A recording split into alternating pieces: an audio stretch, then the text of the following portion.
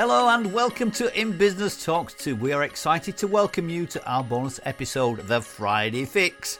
We are your hosts, Tracy and Ian Earle, founders of In Business, a networking and business support community. And together, we are In Business.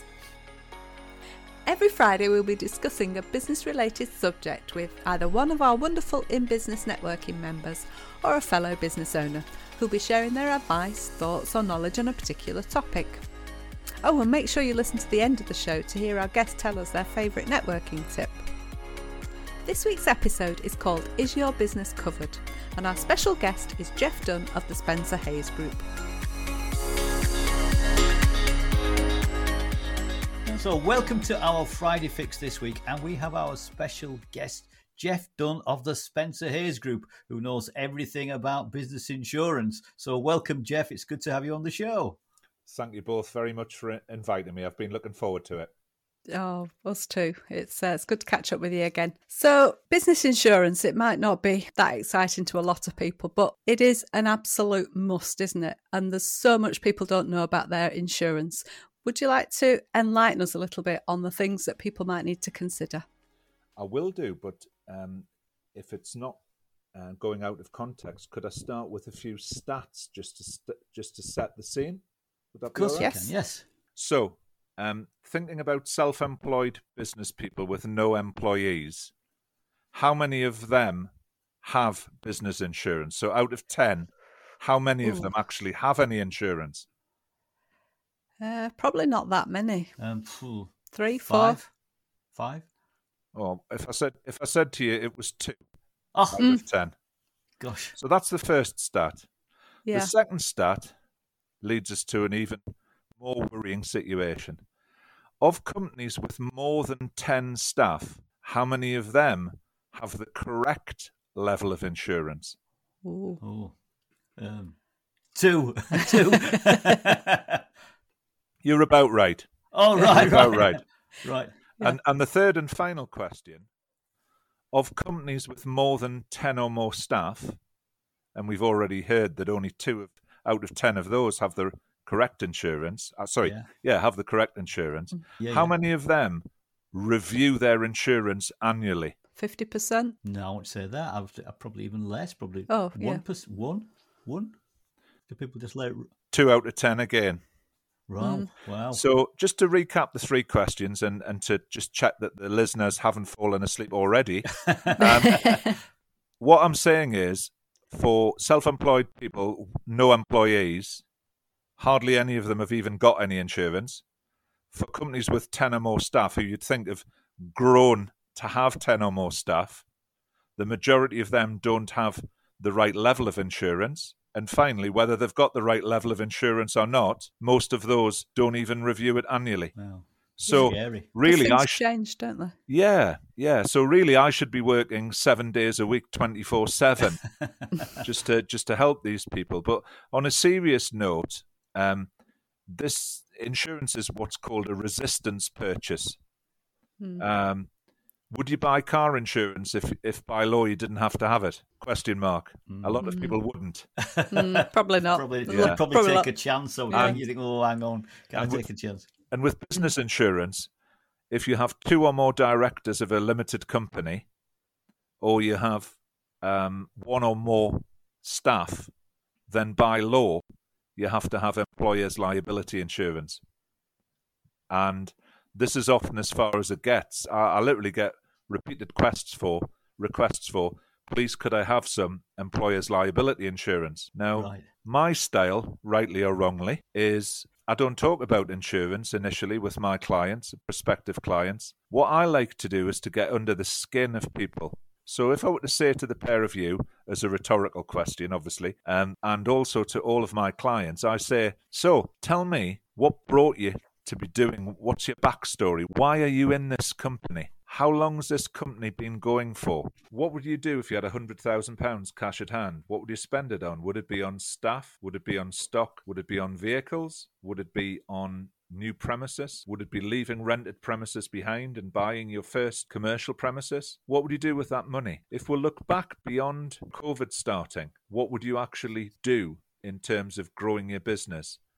How do you find your customers? The reason I ask these questions aren't to catch anybody out. These questions come from the heart and from the head. There's two reasons I ask those questions. I've had a lifelong fascination with people's stories, and that, luckily for me, that goes hand in hand with my job, my profession. I've worked in insurance now. In September, I'll have worked in insurance for 42 years. Wow. I obviously started when I was 2 years of age. Gosh, you're very young, very obviously. young, very young kid. Of course, quick on the uptake, obviously. And because of my interest in people, naturally, I just ask open questions. And when you ask open questions, what happens? Well, no surprises. You get people to open up, truly open up, and perhaps share with you information that they've either never been asked by another insurance broker or the current insurance broker. And by asking open questions, people start to trust you, believe you, and open up to you. And once they do that, I can then say, so let me have a look at, your insurance needs. Now, you may think I'm taking a diversion here, Tracy and Ian, by covering this point in this podcast, but believe me, a usual insurance broker approach is to ring a company up, often cold, and then come out with almost a Tourette's-like outburst. And that outburst goes a little bit like this. Hello there, Tracy and Ian. My name is Joe Bloggs. When's your insurance due? If you send me your policy schedule, I'm sure I can save you a few quid. And that's as professional and as good and as in-depth as it often gets. Now, to me, unless I'm being slower than usual, that poses a few questions. If that style was followed and the client went along with it, first of all, has the insurance, if they have any, has the insurance that they have, does it currently do what they need it to do? Were they sold the correct insurance at outset? Has their business grown, changed, pivoted, modified? We've just been through a worldwide pandemic. I would suggest the answer certainly to the latter question is yes, things have changed. However, if the insurance broker, in the silly example I've just given you, was allowed to continue with the send me a current policy and I'm sure I can save you a few pounds, if they were allowed to continue with that, have they questioned the client about what cover the client needs, what the client's issues are, anything? No, they haven't. And that's why I do what I do, rightly or wrongly. But the one thing that always happens is that the client ends up with the right insurance. Right, which is always good. Yeah. It's always good. So what do people need to consider to get the right things, the right insurance for their business?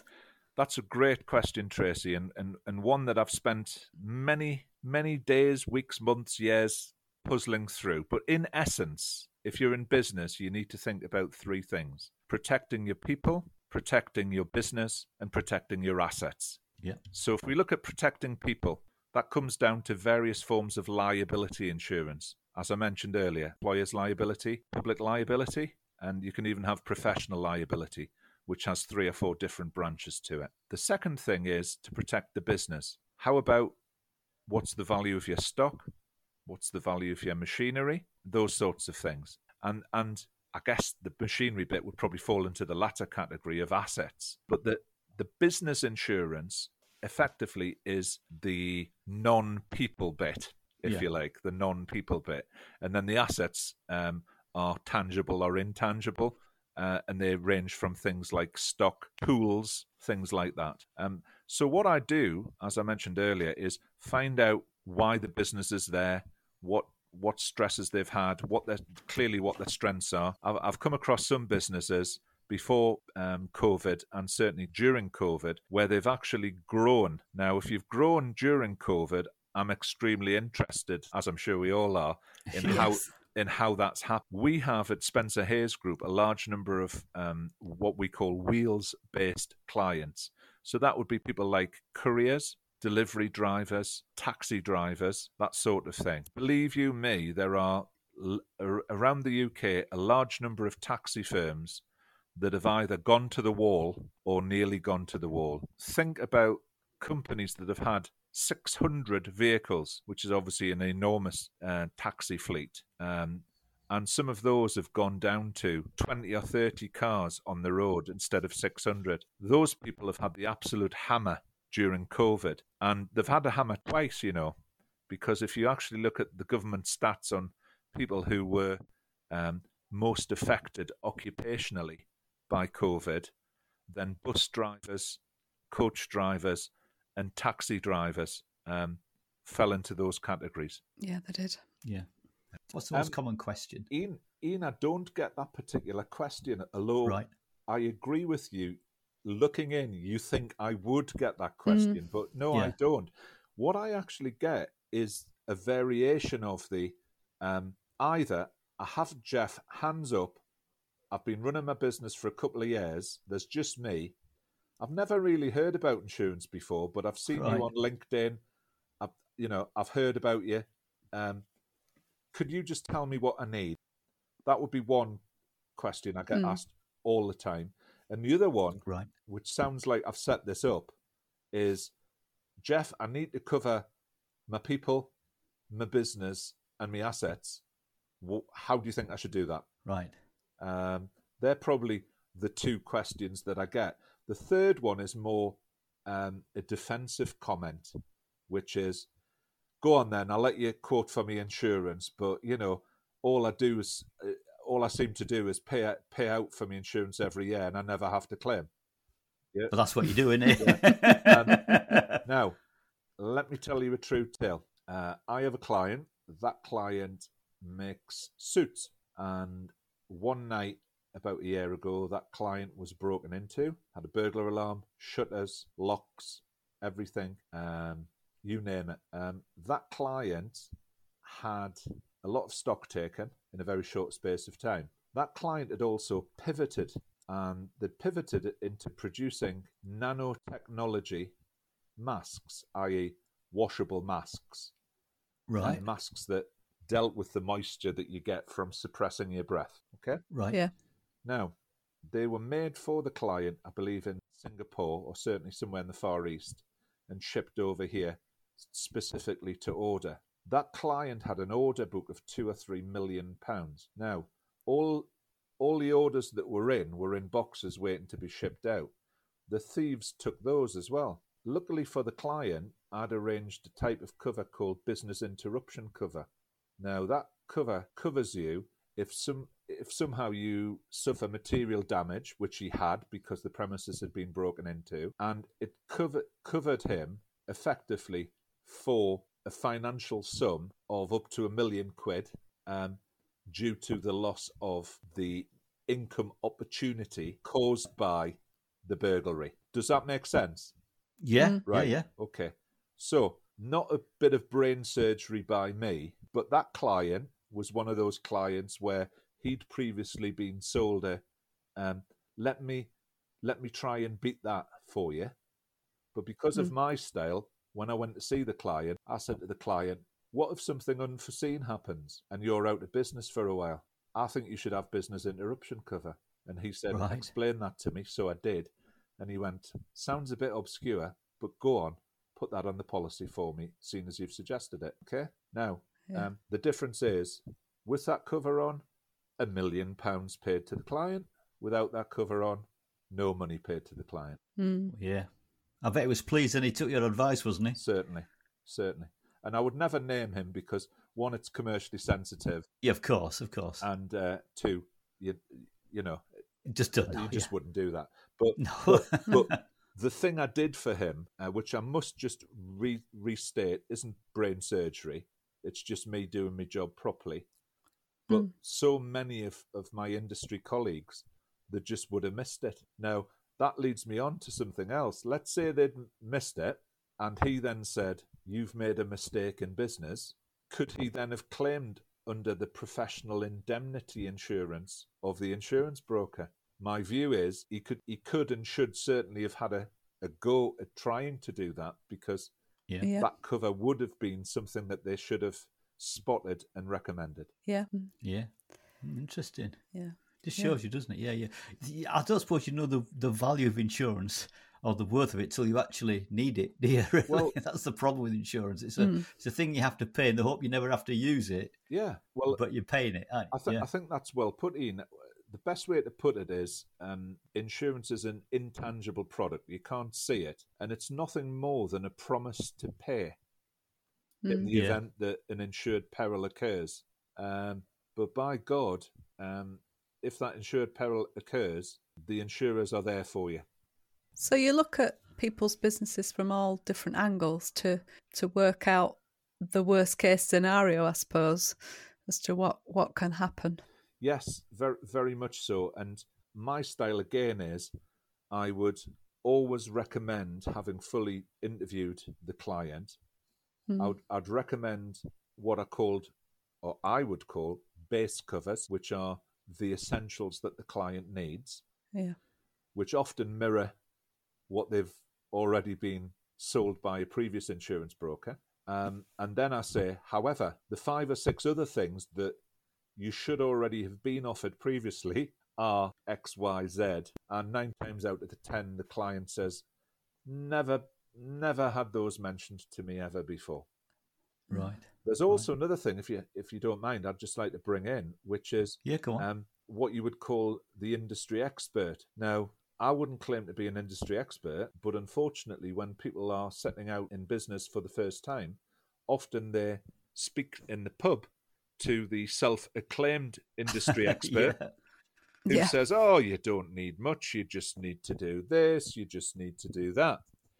Now, the problem that you've got there is that the person who's given them that advice doesn't work in an insurance advice-giving capacity.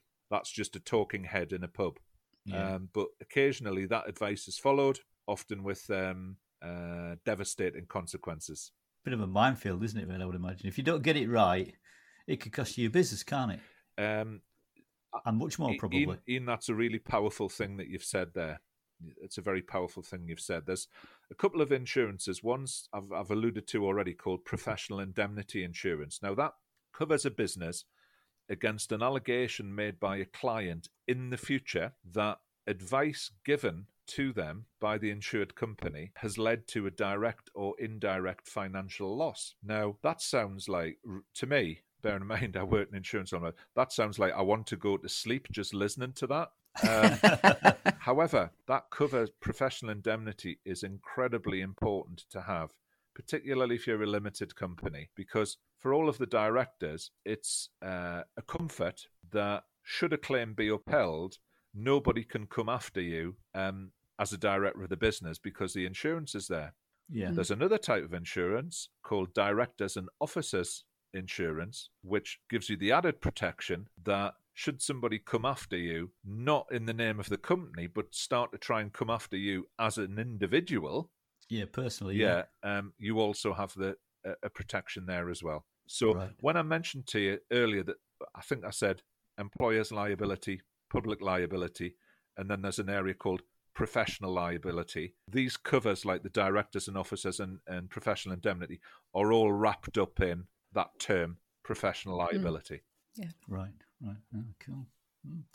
Well, it's pretty interesting there. Thank you, Jeff, for that. Yeah. Some good stuff there. I think some useful information there. There is. I mean, Jeff you're just such a wealth of knowledge on all things insurance. Every time we hear you speak, it's peace of mind, isn't it, for people, and to know that you've got that cover correct. I suppose that's how it helps people to sleep. Definitely. So if anyone did want to get in touch with then Jeff, how do they do that? We'll put it in the show notes anyway, but if they wanted to contact you and find out more about your wealth of knowledge on insurance, then what's the best way to get in touch with you? Thanks for the opportunity, Ian. Twofold. Number one, look me up on LinkedIn. Right. And it's Jeff Dunn on LinkedIn. That's Jeff with a J, isn't it? Yeah, Jeff, and then Dunn, Delta Uniform November.